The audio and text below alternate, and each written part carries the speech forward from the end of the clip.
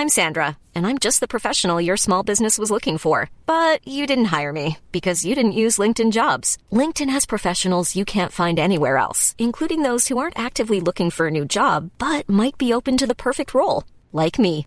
In a given month, over 70% of LinkedIn users don't visit other leading job sites. So if you're not looking on LinkedIn, you'll miss out on great candidates like Sandra. Start hiring professionals like a professional. Post your free job on linkedin.com/people today. Quality sleep is essential. That's why the Sleep Number Smart Bed is designed for your ever-evolving sleep needs. Need a bed that's firmer or softer on either side? Helps you sleep at a comfortable temperature? Sleep Number Smart Beds let you individualize your comfort, so you sleep better together. J.D. Power ranks Sleep Number number 1 in customer satisfaction with mattresses purchased in-store. And now, save 40% on the Sleep Number Limited Edition Smart Bed for a limited time. For J.D. Power 2023 award information, visit jdpower.com/awards. Only at Sleep Number stores or sleepnumber.com.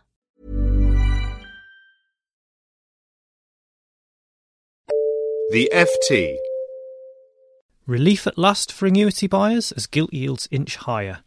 Are emerging markets worth the extra risk? And how to minimise the impact of inheritance tax. I'm Jonathan Ely, and I'll be giving you all the money news this week in downloadable form, with the help of my FT colleague Lucy Warwick-Ching. Hello. And two special studio guests, Tom McPhail of Hargreaves Lansdown. Hello. And Jane Sydenham of Rathbones. Hello. Earlier this month, Mark Carney took over as Governor of the Bank of England amid a blaze of publicity. To read some of the more excitable commentary, you'd think this glamorous Canadian import could turn water into wine. His first monetary policy meeting as Governor yielded no change to existing policy, and this week we got the detail behind that meeting with the release of the minutes. Central bank watchers have been poring over the detail for clues as to the future direction of monetary policy. A notable point is that all 9 members of the MPC voted against more quantitative easing, whereas in previous meetings, several members of the committee had voted in favour of more stimulus. Depending on how you view this, Mr Carney is either not quite as trigger-happy with the printing press as we all thought, or he has some other cunning plan up his sleeve for the future.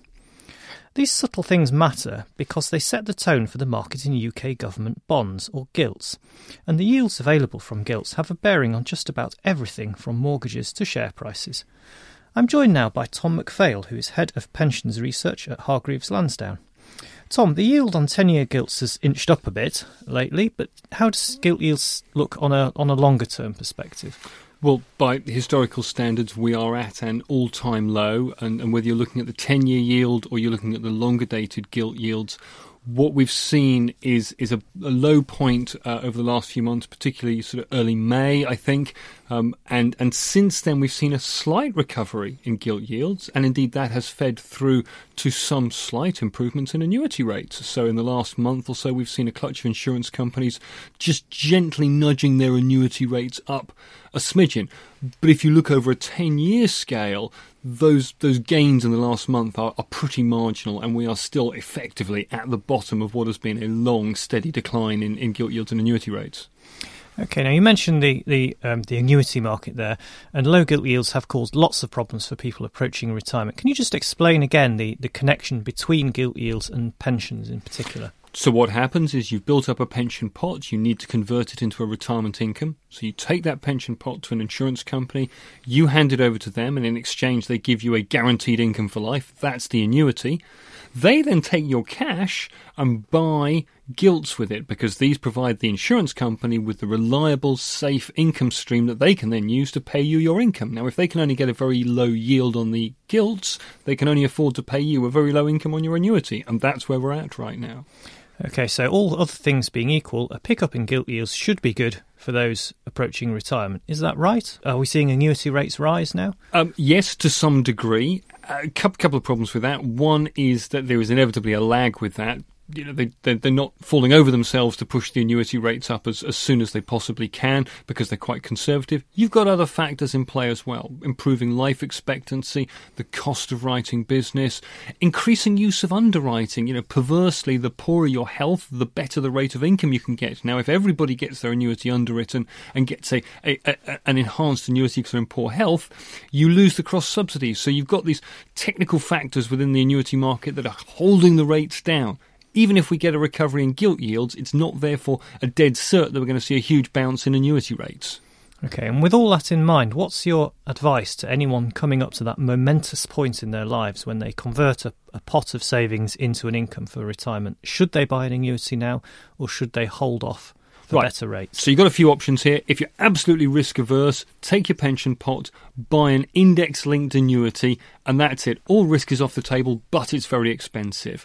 If you're a gambler, don't buy an annuity. Keep your money invested in the market. You're going to have to go into the stock market to get a better return than you would on cash, because if you stay in cash, you're going to be losing money in real terms. But accept in the process that you might have to wait several years for the annuity rates to recover. If you want to hedge your bets, do a bit of both. Buy some annuity with some of your pension pot now. Keep some money invested in the market. At least that way you won't get the decision completely wrong. I have to stress there is no easy answer today. Okay, thank you very much, Tom. And we have lots of important pensions news in this weekend's FT Money. The rise in annuity rates that we've just discussed. There was a report out about questioning the future of tax relief on pensions. And there's more about how employers are adjusting commutation rates in final salary schemes to reduce their liabilities. If you're wondering what on earth a commutation rate is, well, pick up a copy of FT Weekend on Saturday or Sunday and all will become clear. You can also read via the FT's tablet apps, on Kindles and online at www.ft.com/money. If you want to leave comments, you can do so online or email us. The address is money@ft.com. Still to come on the show, it only raises $3 billion or so a year, but it's one of the UK's most resented taxes. We look at ways to reduce your inheritance tax liability. First, though, let's take a tour through some more exotic parts of the world. In May this year, the world's most powerful central banker, Ben Bernanke, said that the US Federal Reserve might start easing back on its purchases of government and mortgage bonds. Stock markets, which had been on a roll since last November, took fright and sold heavily. Nowhere was the selling more acute than in emerging markets, places like Brazil, China, India and Southeast Asia. Not only did their stock markets fall heavily, their currencies and bonds sold off too. The MSCI Emerging Markets Index, which tracks the prices of about 2,000 companies in these countries, is now down around 10% so far this year. By contrast, the UK's FTSE All-Share Index is up almost 13%. The odd thing is, emerging markets are supposed to do better than that. They have young populations, fast-growing middle classes, sound public finances, and their economies are generally growing much faster than ours. So why have their stock markets been underperforming those of the West for the past 2 years? Are they worth the bother? And is now a good time to be buying? I'm joined by Jane Sydenham, who advises clients on asset allocation and investment strategy at wealth management group Rathbones. Jane, welcome to the show. First of all, why have emerging markets lost their way so badly in recent times? Well, Jonathan, you made the good point that the Federal Reserve talked about a change to monetary policy at the end of May, and that certainly seems to have been a trigger for underperformance. But in reality, changes taking place in China, a move in their economy away from infrastructure towards a more consumer economy to try and balance up the direction of capital, means that there'll be less money going into commodities and infrastructure. And one of the things that helped a lot of emerging markets was commodity prices in the last few years. So that's certainly been one factor. And yes, as you rightly say, the withdrawal of liquidity because investors are beginning to think about rising interest rates has certainly been the other major trigger. Okay, and what's about the longer term? If you look at beyond the past 6 months, if you look at 10 years or 20 years, have emerging markets shown consistent outperformance over longer time frames? Not consistent outperformance, no, certainly not. There are periods when they perform fantastically well. but they are narrower markets in the sense that there are often fewer companies that are less liquid. They tend to be much more volatile, so there are periods when it's great and periods when life gets pretty tough. You mentioned the risks there, volatility. Events in Brazil and Egypt and Turkey have reminded us that there's political risk as well. It all sounds like quite a lot of bother for investors, given that there's no guarantee of consistent gains at the end of it. With all that in mind, do you recommend emerging markets exposure to your clients? And if so, why and how much? Yes, we do recommend some exposure, not a substantial amount, and we have reduced that recently for all the reasons that you mentioned. But as you also mentioned, there are young populations who are starting to move up towards the middle class in terms of their consumption habits as reforms are undertaken in some of these economies. If you look at some of the ASEAN markets, for example, there's talk of a free trade area beginning to grow or to come together there. In infrastructure improvements, there are definitely signs of substantial economic growth, which do feed through to the stock market. But the question is actually how one accesses these themes, and to a large extent, it's actually been very successful to invest in Western companies with divisions in emerging markets. Actually, it hasn't always been necessary to get direct exposure to the underlying markets. And very often that's a safer route to take because the legal structures are more reliable, there's greater liquidity, we can get access to information about what's going on. So, that's often the best way to get exposure.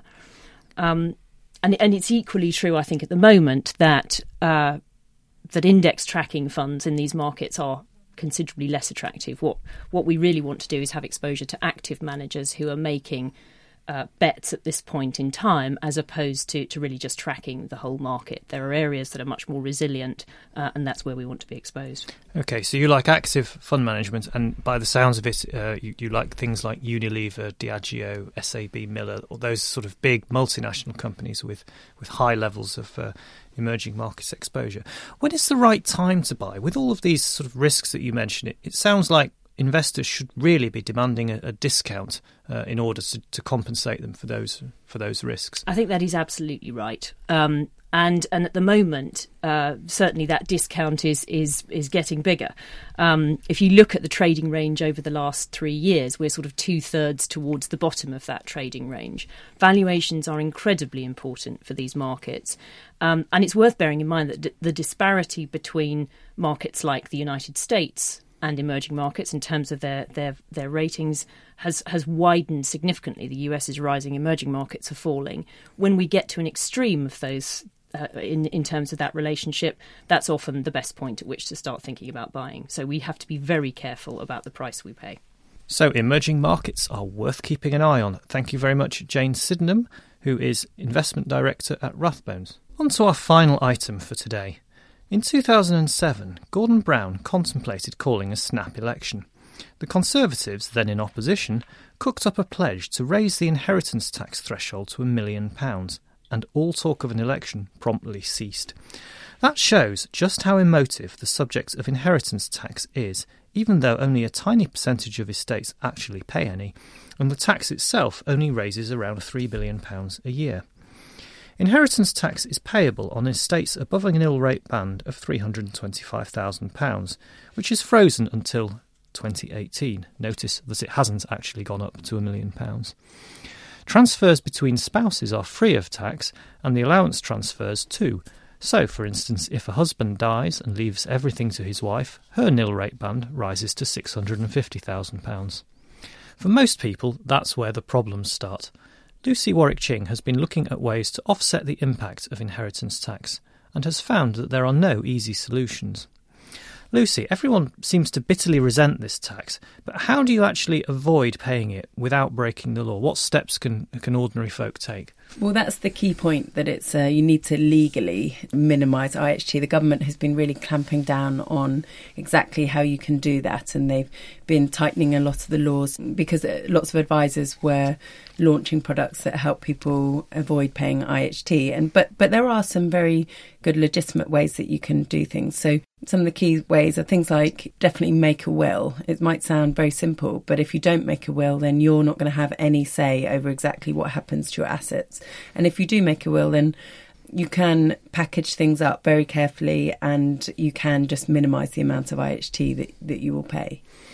And so there's things like, you mentioned transferring assets between husband and wife, but then if you also want to transfer assets to other people, you can do this. And actually you can do it with any amount as long as you survive 7 years. But the key thing here is that you can't retain any interest in that asset. So if, say, you had a second property and you wanted to pass that on to a child, you would have to put that into the name of the child and you cannot then carry on living there. You can't really use it. If you did want to use it yourself, you'd probably have to pay a market rent. So you have to be very careful about that and also keep all the documentation because HMRC will actually ask you for that.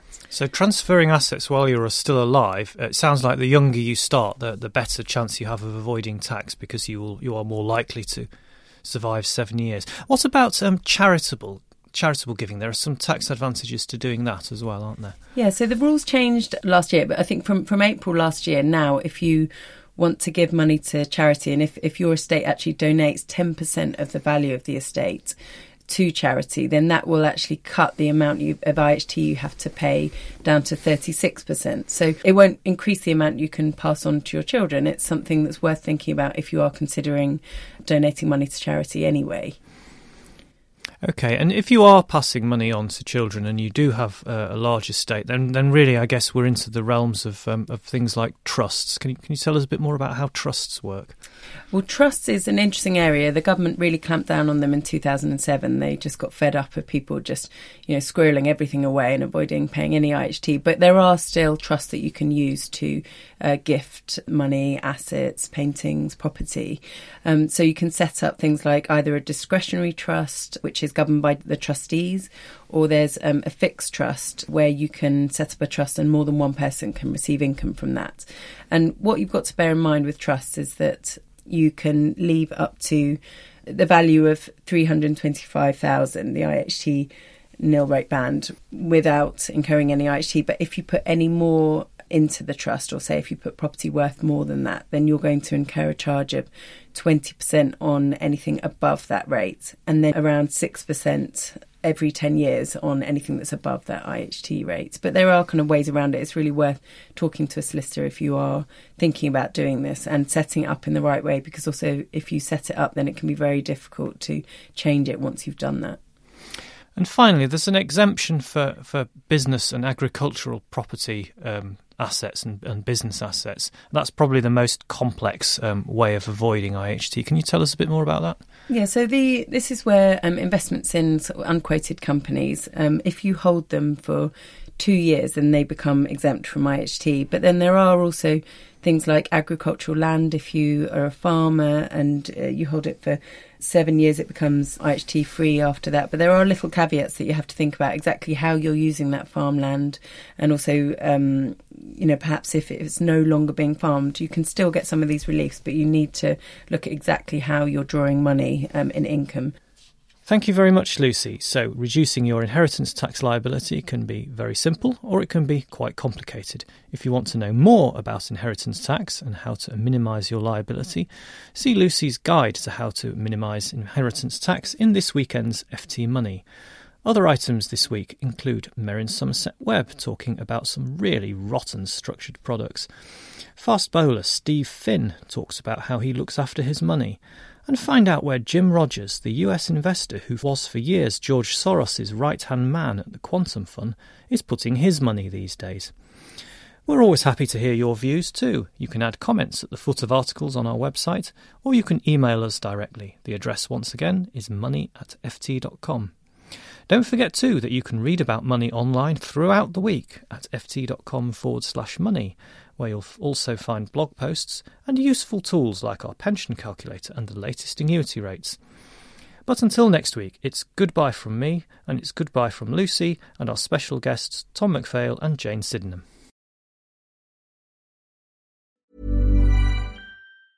Small details are big surfaces. Tight corners are odd shapes. Flat, rounded, textured, or tall. Whatever your next project, there's a spray paint pattern that's just right. Because Rust-Oleum's new Custom Spray 5-in-1 gives you control with 5 different spray patterns. So you can tackle nooks, crannies, edges, and curves without worrying about drips, runs, uneven coverage, or anything else. Custom Spray 5-in-1. Only from Rust-Oleum.